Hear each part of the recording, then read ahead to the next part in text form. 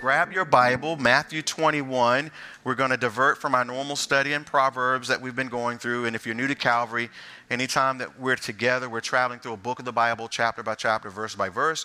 But it's Palm Sunday, and we're going to celebrate Jesus entering Jerusalem on Palm Sunday. We're going to look at it this year from Matthew's account in chapter 21.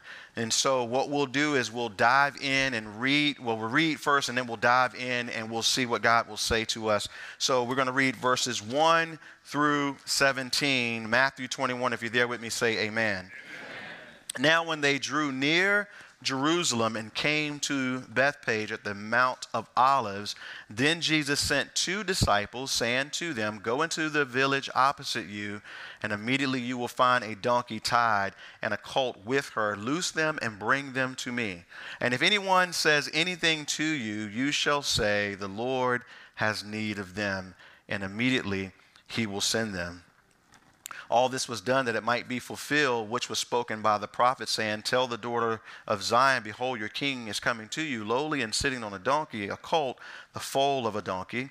So the disciples went and did as Jesus commanded them. They brought the donkey and the colt, laid their clothes on them, and sat him on them. And a very great multitude spread their clothes on the road. Others cut down branches from the trees and spread them on the road. Then the multitude who went before and those who followed cried, saying, "Hosanna to the Son of David. Blessed is he who comes in the name of the Lord. Hosanna in the highest." And when they had come into Jerusalem, all the city was moved, saying, "Who is this?" So the multitude says, "This is Jesus, the prophet from Nazareth of Galilee." Then Jesus went into the temple of God and drove out all who bought and sold in the temple, and overturned the tables of the money changers and the seats of those who sold doves. And he said to them, "It is written, 'My house shall be called a house of prayer,' but you have made it a den of thieves."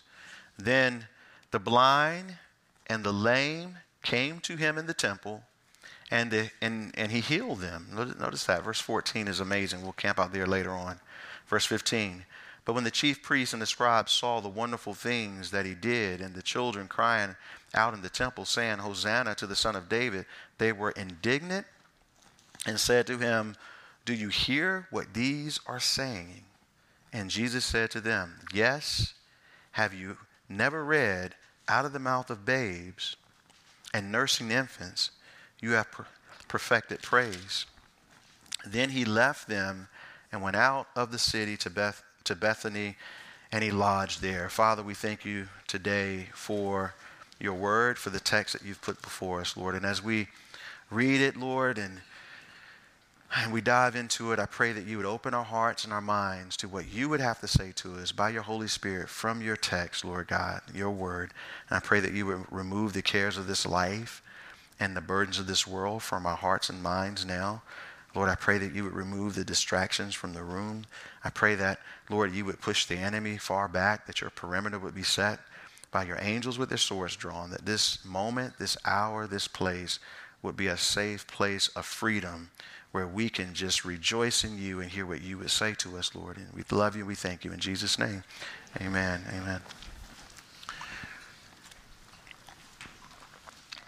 So we have this scene, and as Jesus is approaching Jerusalem, and if you look at all of the Gospels, as we've done throughout the years now of doing this together, we've seen it from all 4 directions. There's a lot actually happening as Jesus is approaching Jerusalem. The preceding chapters kind of show this scene of Jesus making his way to Jerusalem. He's preaching and teaching. There's parables that he's giving. He's teaching on things such as servant leadership.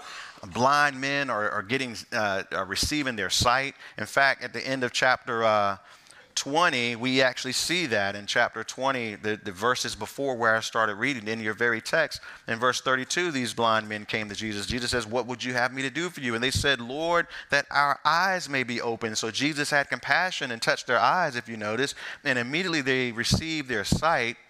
And they followed him, which is an amazing verse just in and of itself, that these men who had been blind possibly Their whole life, we don't know, but for some time, their eyes are open. The first thing they see is Jesus, and what do? They follow him on his road to Jerusalem.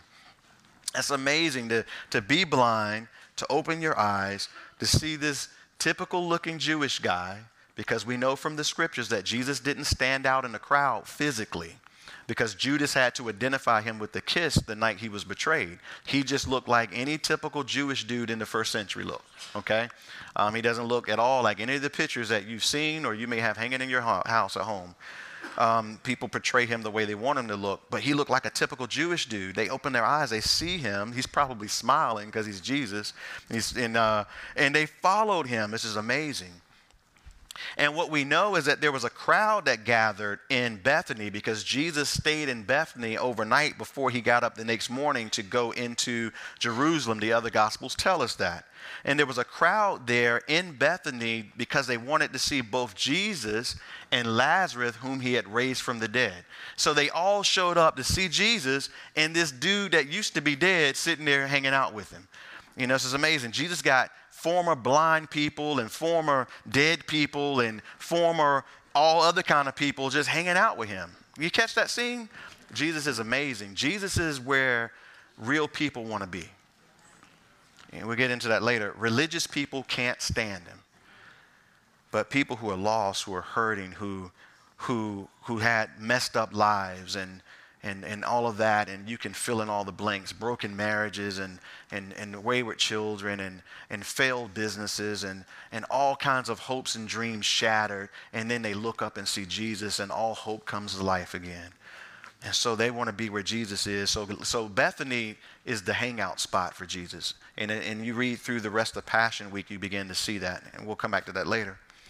But as he got close to Jerusalem, close to the region of Jerusalem where Bethany was, as he was drawing close, Mark's gospel tells us that something happened. In fact, on the screen, Mark chapter 10, verses 32 through 33 says it this way. Now they were on the road going up to Jerusalem, and Jesus was going before them. So Jesus is out in front of his disciples. He's leading the pack, kind of, if you get it. You catch the scene? And they were amazed. We're not really sure what amazed them. Maybe it was his pace. He's moving up. I mean, they're trekking miles, going upward because it's always up to Jerusalem. And I imagine sometimes when I'm on mountains, I always pull my iPhone out and check our, elevation above sea level, and then I compare it to where we live here on the ground. It's amazing how you can wind sometimes and not see how far. You just did a 1,000-mile elevation climb sometime and didn't even realize it. Jesus has been walking upward for a while towards Jerusalem. He's out in front of them, and it says, and as they followed, notice they were afraid. They see something, and it makes them afraid. Then Jesus took the 12 aside. Jesus realized, let me talk to the boys for a moment. And he reminds them again of what's going to happen. And he began to tell them the things that would happen to him. Notice in verse 33 on the screen, it says, behold, we're going up to Jerusalem. This is not good news, by the way. We're going up to Jerusalem, guys. The Son of Man will be betrayed. The betrayer's there looking at him.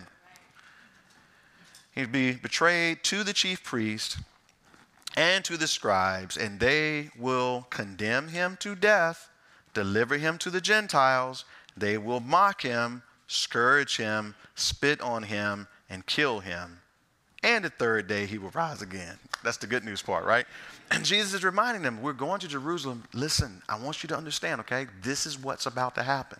Of course, they don't get it because if you go read Mark's gospel and Luke's gospel, they immediately start asking Jesus about who could be the greatest.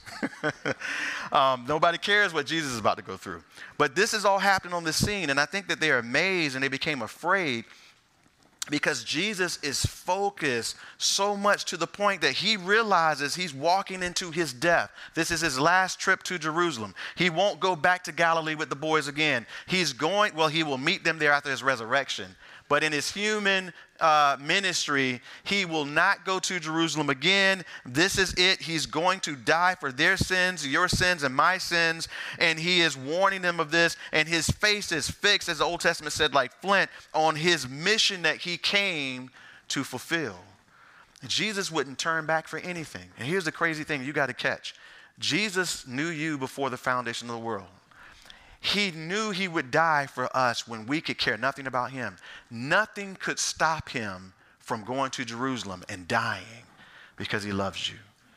This is the Jesus that we serve, and we know the scripture says there's no other way to heaven but through Jesus Christ. There's no other mediator between God and man but Jesus Christ. There's no other name in heaven by which men must be saved than the name of Jesus Christ. There is salvation in none other, the Bible says, because he's the one who was willing to lay his life down and qualified to do it so that you could have salvation and I could have salvation and eternal life. And so Jesus is focused on the mission, and he goes ahead of his disciples, and they get to Bethany, we know, and he spent the night there in Bethany, and according to John's gospel. Okay? Y'all with me? So now we pick it up in verse 1 here, and we begin to see what happens, and it says, when they drew near Jerusalem. Now, the they is this crowd that's traveling on the road to Jerusalem for the great feast. So it would be Jesus. It would be the 12. It would be many, many other people that were following. Former dead people and blind people and all who just love Jesus now, and those who are getting to know him because they're just on the road traveling with him. It would be a festive season. They're all headed up to Jerusalem.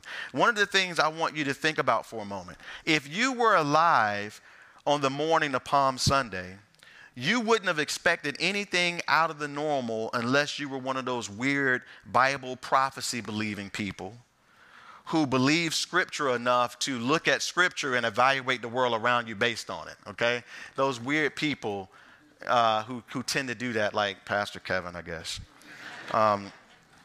Think about Simeon and Anna, who worshiped a baby in the temple and realized that they were worshiping God. And Simeon says, man, now I can die. God has allowed me to see the consolation of Israel. Y'all remember that? When Jesus was taken into the temple to be dedicated?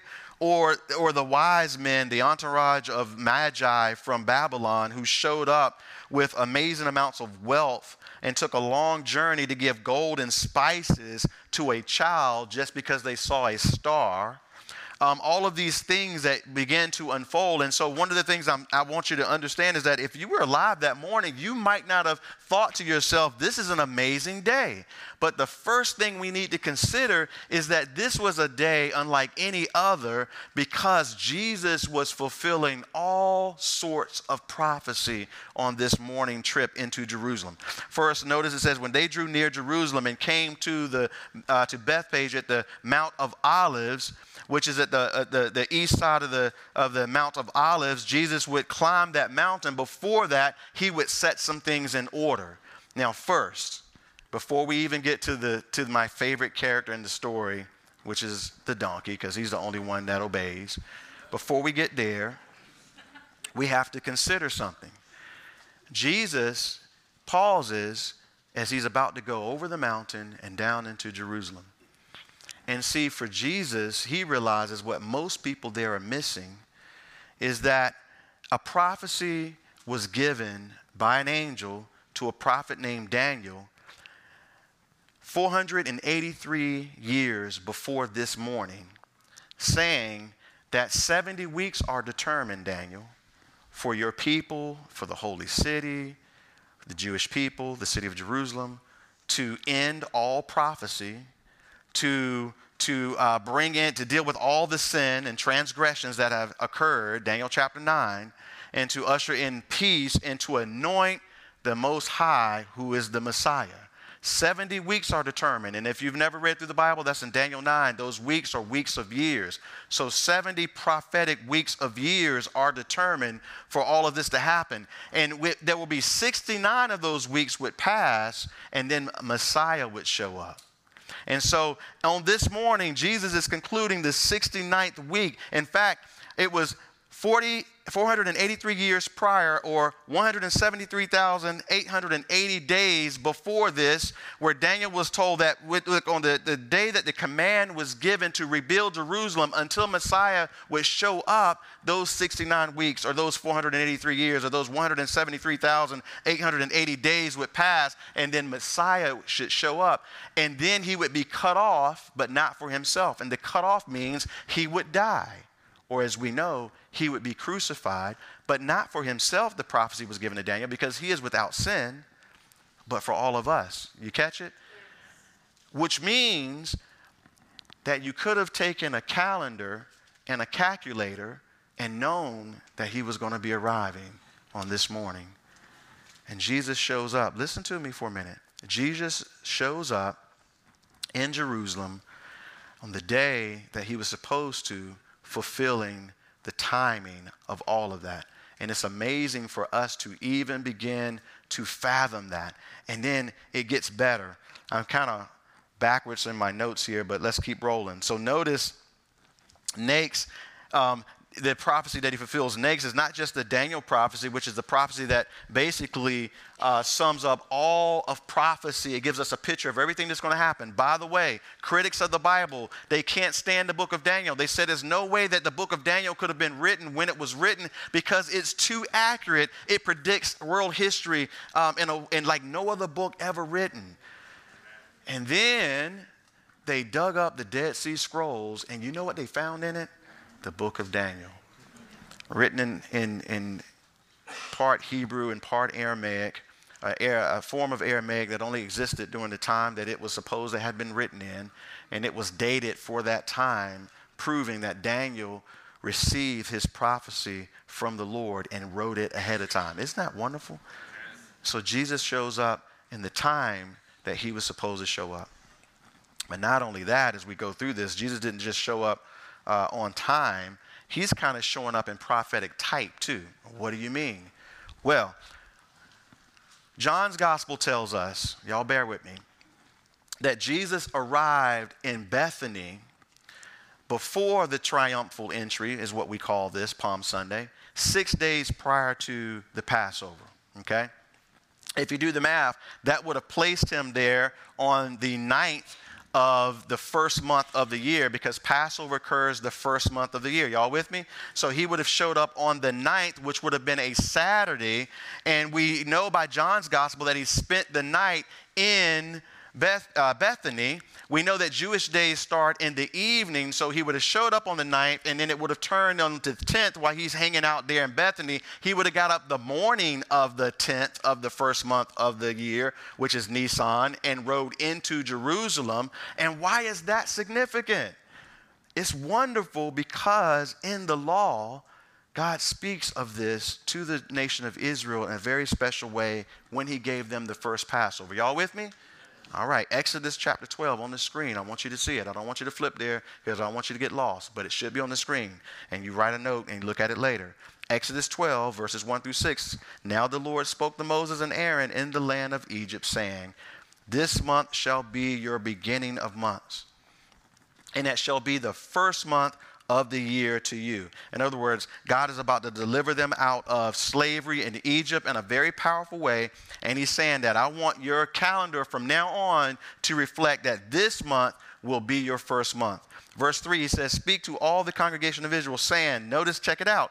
On the 10th day of this month, every man shall take for himself a lamb according to the house of his father, a lamb for a household. So on the 10th day of the first month, every year, every family gets a lamb. But notice this, and if the household is too small for the lamb, let him and his neighbor next to his house take it according to the number of persons, according to each man's need. You shall make your account for the lamb. In other words, the lamb symbolizes something special, so we don't want to have any waste. There ain't going to be no leftovers, because God says this represents something. So if you got a little family and you can't consume a lamb, then you got to connect with your neighbors until you got enough people to consume a whole lamb at one meal. You with me? There ain't no leftovers. We ain't carrying no lamb sandwiches out of Egypt or none of that. You eat the lamb, all of it, consume it, because it's a symbol of something, okay? Now, verse 5 on the screen says, your lamb, notice, shall be without blemish, a male of the first year. You may take it from the sheep or the goats. Without blemish means it must be perfect. No flaws, okay? No broken bones. You can't have no one-eyed lamb or three-legged lamb or a lamb missing an ear. None of that stuff. It had to be a perfect lamb. And then notice verse 6 says, and you shall keep it until the 14th day of the same month. Then the whole assembly of the congregation of Israel shall kill it at twilight, and they shall take some of the blood and put it on the two doorposts and on the lintel of the house where they eat. Now, y'all remember the story. This was the Passover. The death angel came by that night. Y'all remember? So the Passover actually happens, if you will, over the evening of the 11th of Nisan. So on the 10th at twilight, they would kill the lamb. And then technically, as the 11th would begin, the death angel's passing through, and he's killing all the firstborn in every household that refused to, by faith and obedience to God, take the lamb, kill the lamb, eat the lamb, and apply the blood to the doorpost and the lintel, which would be the form of a cross. If you were to look at the two doorposts and the lintel being painted top and bottom is what they would do, you would literally look at a house and see a kind of a form of a cross there on the door. But you follow me? This is what they were instructed to do. And so here's Jesus, listen, at the beginning of his ministry, on his baptism, John said, "Behold the Lamb of God, which takes away the sin of the world," John chapter 1. So here is Jesus then, riding into Jerusalem on the morning of the 10th of the first month of the year, presenting himself to the house of Israel as the Passover lamb. And he will do that until the 14th of this same month, which is just a few days later, where he will be crucified in the house of Israel. And it's such a wonderful thing because Jesus is the Passover lamb. His blood, listen, would be shed for the sins of the world. So that, check it out, anyone today who will by faith literally apply the blood of Jesus by faith to their own life, as Peter says in 1 Peter chapter 3 verse 2, or chapter 1 verse 2, that we have been, if you will, sprinkled with the blood of Jesus Christ, is symbolic, but we have literally been sprinkled somehow with the blood of Jesus Christ over our lives, in the sense that because we've placed faith in his finished work on the cross, we, listen, have been saved. So therefore, death has to pass over me. I can't die, according to Jesus. As soon as the breath leaves my body, I'm alive and well with the Lord Jesus for all eternity until he resurrects my body, and then that'll be back together. Isn't it amazing? Yes, Jesus comes, listen, on the day he was supposed to show up, fulfilling the type and the picture of the Passover lamb on Passover in Jerusalem. And it's so amazing to begin to think about all of these things that Jesus is doing. Can you imagine it? It's hard to imagine all that is happening. Listen, really quick, I want to share with you, because there's more to this than that. But one of the things I want to point out is that there is so many prophecies that point to Christ, to the Messiah. There's over 300 prophecies pointing to his birth, his ministry, his death, his resurrection, his return. But so many prophecies, over 300 directly related to what we're looking at here, and Jesus coming and dying. And I want to give you a few of them. I'll give you about 8 or 9. Y'all with me? Yes. You should know these. Micah 5:2 talks about the fact that Jesus will be born in Bethlehem. Isaiah 7:14 speaks of the fact that he would be born of a virgin. That's one of the verses that says that. Zechariah 11:12 says that he would be betrayed for 30 pieces of silver. We know that Psalm 22 says that he would be mocked. John 3 says he would be crucified. He would be pierced, Psalm 22 tells us. He would die with the wicked but be buried with the rich, Isaiah 53:9 tells us. Psalm 22 also tells us that he would be betrayed by a friend, and that his garments would be divided, and that they would cast lots for his clothing. And that's just a few. I think I gave you maybe 9. Now, there was a mathematician who was also an astronomer, said that the chances of Jesus filling just 800 of all the prophecies, that's 8 of all the prophecies that are mentioned of him, is a mathematic number that goes beyond my mathematical capability. But he illustrates it this way. He says it would be like taking the whole state of Texas and filling it up with silver dollars 2 feet high, and then blindfolding a man and letting him walk across the state, and he has to pick the coin that was marked by you on the first try. That's how crazy it is to even fathom a man fulfilling all of these things. Yet Jesus is born to a virgin in Bethlehem, worshiped by angels and men from the east.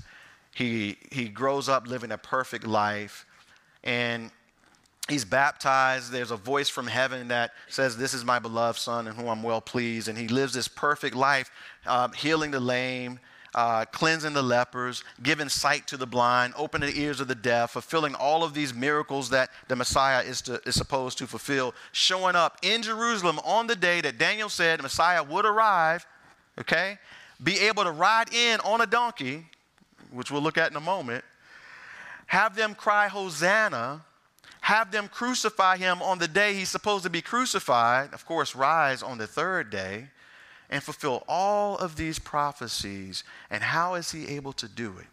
Because he is God.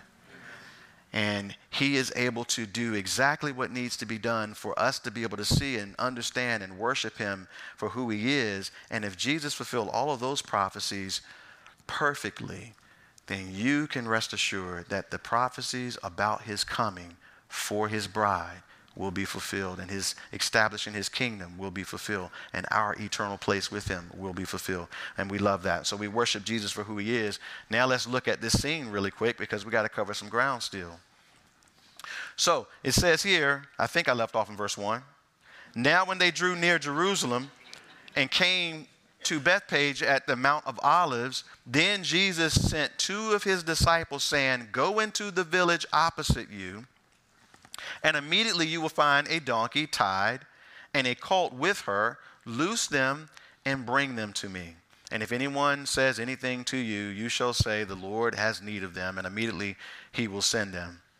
And again, it says, all this was done that it might be fulfilled, which was spoken by the prophet, saying, "Tell the daughter of Zion, behold, your king is coming to you lowly and sitting on a donkey, the colt, the foal of a donkey." Now, Jesus sends his disciples in to get the donkey and bring them. First of all, notice that you will find a donkey tied and a colt with her. So it's a female donkey, most likely the mother of this colt. Y'all with me?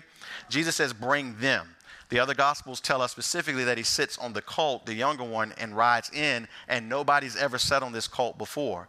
But I like the tenderness of Jesus, because he allows the natural process. He doesn't, if you will, stress his creation out. He blesses even his creation by allowing both of them to come together, so it's comfort to the colt because mom is still there. Isn't that wonderful? That's just something that Jesus didn't have to do because he's God. But he did it. He blessed the colts and the colt's mother. They're still together. And he says, you're going to go and you're going to bring it. If anybody says anything to you, just say, "Hey, the Lord have need of them." Which is interesting to me, because how did he pull this off? Was it prearranged? On one of his previous trips to Jerusalem, did he say, "Hey, look, make sure that you have this donkey out there for me next time I come to town"? Maybe. Some people think that. Or maybe the family that owned the donkey was one of those weird Bible prophecy believing families. And they realized, hey, according to Daniel, he should be showing up. Let's leave the donkey and the colt out there by the fence. Maybe that's what it was, okay? But I think what we can rest in is the fact that he's God, so he knew everything that was going on, and he made arrangements in whatever way he did supernaturally. And these family just says, okay, the Lord has need. Take the donkey.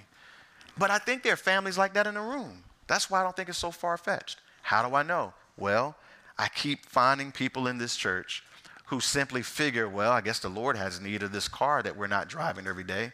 Give it to the family that don't have one.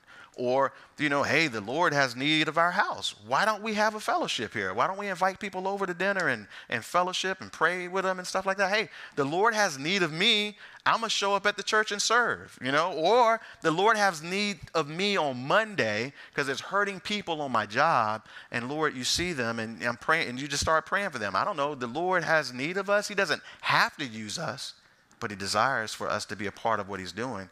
And so he said, hey, just tell them the Lord has need and they'll let you bring them. And so they did it, and they found it, according to the other Gospels, just as the way he said it.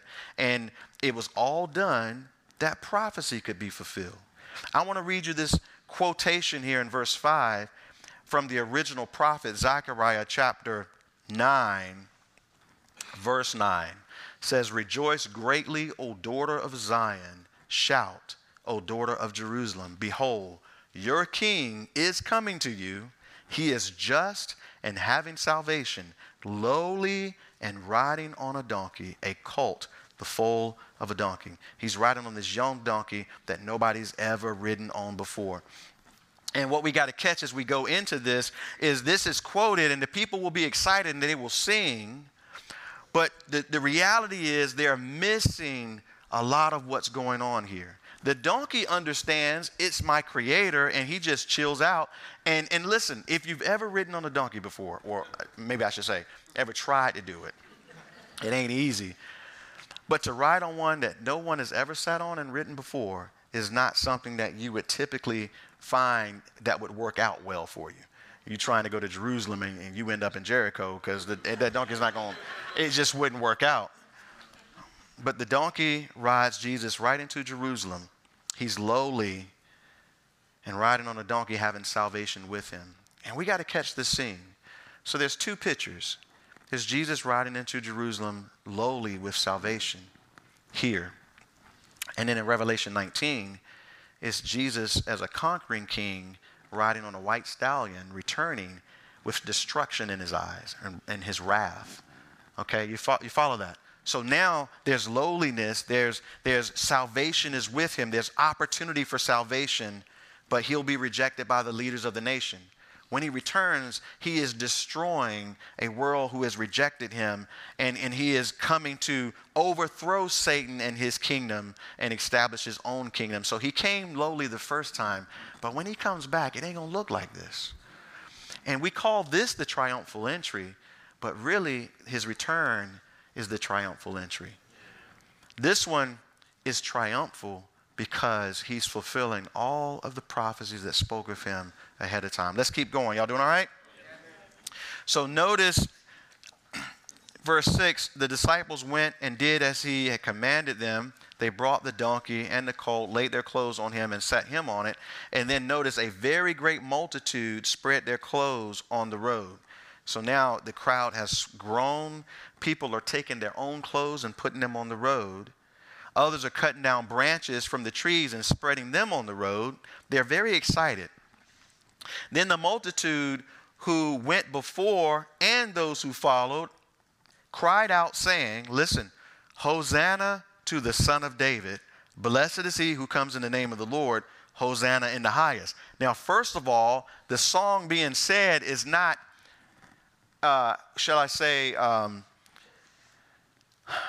unique to to this particular story, because they would often sing that on Passover. In fact, the priest would even get involved in this, and they would sing and they would make a ceremonial thing out of it. What is unique is that on this Passover, they're singing this song to a man who is entering Jerusalem. You catch me? Because the Passover before, they sung these songs. But not this year is different because they are attributing it to a man, and it says, Hosanna to the Son of David. And even though the whole crowd didn't fully realize what was going on, they in their hearts were hoping for Messiah because they wanted to be free from the rule of Rome. Hear me out. They're hoping for Messiah, but in their hearts and minds, they've kind of got either the wrong Messiah or the wrong timing of Messiah, because they're missing the scripture that points to the fact that the Messiah had to suffer for the people first. How do we know this? Jesus told the guys on the road to Emmaus, he says, shouldn't the Messiah have had to suffer? And he took them through the Old Testament scriptures to show them that. Are you with me? So they're singing Hosanna, but what are they doing there? In their hearts, they want a man who will overthrow the Roman government and lift Israel to being the place of rule in the world, because they were oppressed. They were oppressed by Rome. They were oppressed by the corrupt, which I'll show you in a minute, religious rulers of Israel. And they wanted someone to free them. And so they're excited about the possibilities of Jesus being that. So they're singing this song to him. And then a few days later, many of them will say, crucify him, crucify him. He ain't who we thought he was. Or he ain't do what we wanted him to do. And this is what I told you, even the time we live in right now. The world is excited. They want a leader. They want a king. Europe right now would love someone who could fully unite them. The world wants someone who can save them from the craziness and the oppression that's going on in this world. And the world their hearts are ripe for a false Messiah, a false king to show up who will unite the Roman Empire from the past back together again. And all the world will wonder after this man, according to Revelation 19. They'll sing new songs to him. They'll say, who is like him? Who can make war against him? Revelation 13. They will sing of Antichrist. And he will perform miracles, and they will be amazed at him. And so here, they're singing these songs, and it says in verse 10, look at it with me, and when he had come into Jerusalem, all the city was moved, saying, who is this? So the multitude says, this is Jesus, the prophet from Nazareth of Galilee. The whole city was moved. There's an interesting word there for moved. It means to cause men to tremble or quake for fear or be agitated within the mind. It's only used a few times in Scripture, and it speaks of times when men are really, their bodies are literally quaking with fear or with amazement. And so the whole city's moved at this coming of Jesus into Jerusalem. Now, notice it says in verse 12, because we got a little time left. It says, then Jesus went into the temple of God, and drove out all those who bought and sold in the temple, and overturned the tables of the money changers and the seats of those who sold doves. Now, I want to pause there, because this thing we're about to see now is this religious racket that is really ripping people off and oppressing people even more. Notice Jesus drove out those who bought and sold in the temple. What are they buying and selling? Well, they're selling sacrifices. You read through the Gospels there, those who, at the end of the verse, the seats of those who sold doves. You see that? So they're selling doves, they're selling lambs, they're selling sacrifices. Why? Because there's a racket happening. What would actually happen to people often is that they would bring their sacrifice, they would travel to Jerusalem ready to sacrifice, ready to worship, and they would bring their sacrifice to the priest to have their sacrifice inspected, because their sacrifice had to be without spot, without blemish, had to be perfect. They're all excited. The kids got their little lamb, they got it on the 10th. You know, they've had it to the 14th. They're ready to get it sacrificed. They've had it in their homes, and they're ready. And then they show up, and the priest is like, oh, I'm so sorry.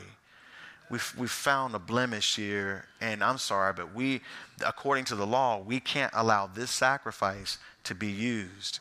And they're all broken, because they had invested in that sacrifice. And so the priest would say, well, look, don't worry. You're in luck.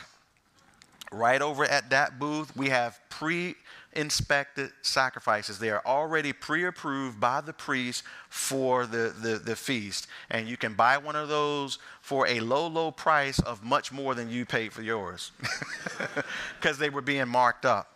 And so the people would have to go and spend extra money for a sacrifice that they didn't think they were going to have to spend, and especially for the people who were excited because it's their first time in Jerusalem for the feast. They couldn't wait to get there, and they're getting ripped off. Now, we can't even stay at the Holiday Inn now. We got to go out town to the Roach Motel because we had to spend our money on a sacrifice that we didn't expect to have to spend it on. Okay, so you got that racket going on. Marked up sacrifices that the priests have. And overturned the tables, notice, of those of the money changers. Well, why are there money changers in the temple? Well, if you got to buy a new sacrifice, you can't use the money you traveled with, because most likely it's Gentile money, Roman money. It's been through the unclean places. So you have to get temple money that's already blessed. So you have to exchange it. So you have to take your Roman money and exchange it for a temple shekel. Oh, and guess what? There is a exchange rate. We're going to make sure we got to disclose that to you. There is an exchange rate that you got to pay to do that. And so there's another markup. By the time these people got the sacrifice, their hearts were tainted with the corruption of the religious leaders in Jerusalem. You catch that, right? And so what's Jesus' heart? Well, he drove them out and he turned over their tables. And he said in verse 13, he said to them, it is written, My house shall be called a house of prayer, but you have made it a den of thieves. Now hear me out for a moment. There's something that actually takes place when you take advantage of people in the process of worship. Those ministers and ministries who beg for money, who constantly stick a plate in people's face, who make it about money, actually bring a reproach against the Lord. They actually it's mentioned over in 1 Samuel because, not in my notes, Eli's sons, they were ripping off the people as they came to worship at the tabernacle, and it was a reproach against God. It made people loathe the sacrifice. It tainted, their experience was tainted because of it. It becomes a hindrance and a distraction, and so people can no longer worship sometimes with the right heart.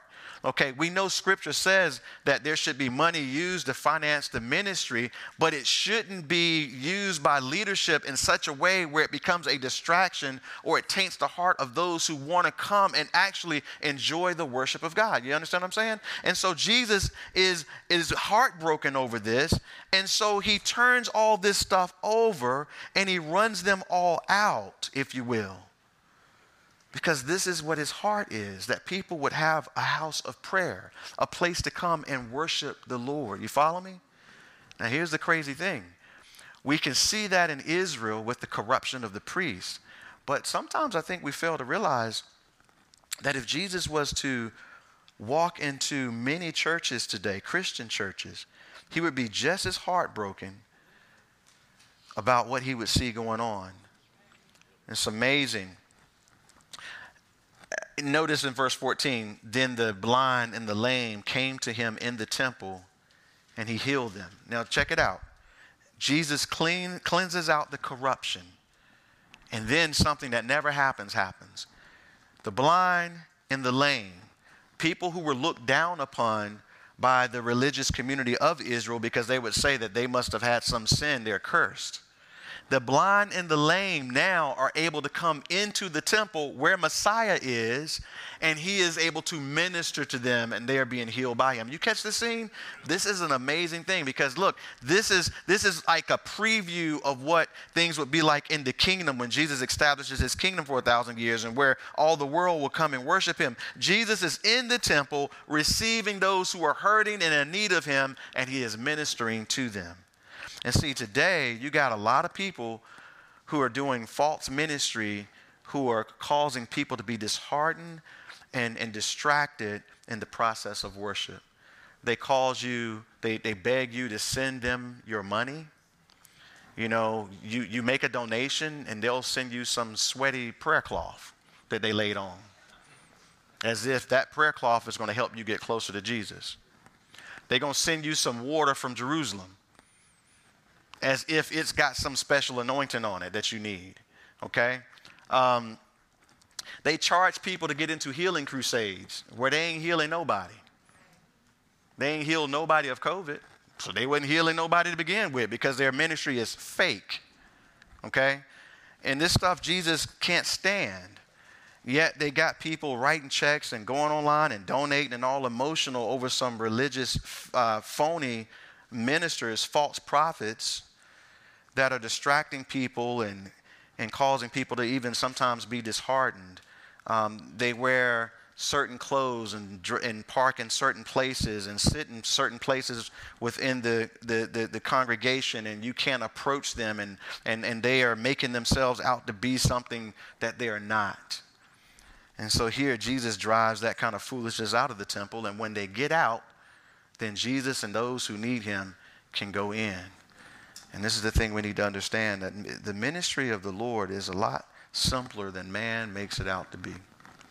Man complicates it, and man can corrupt it, but Jesus just wants to be able to minister through people who humble themselves and just serve.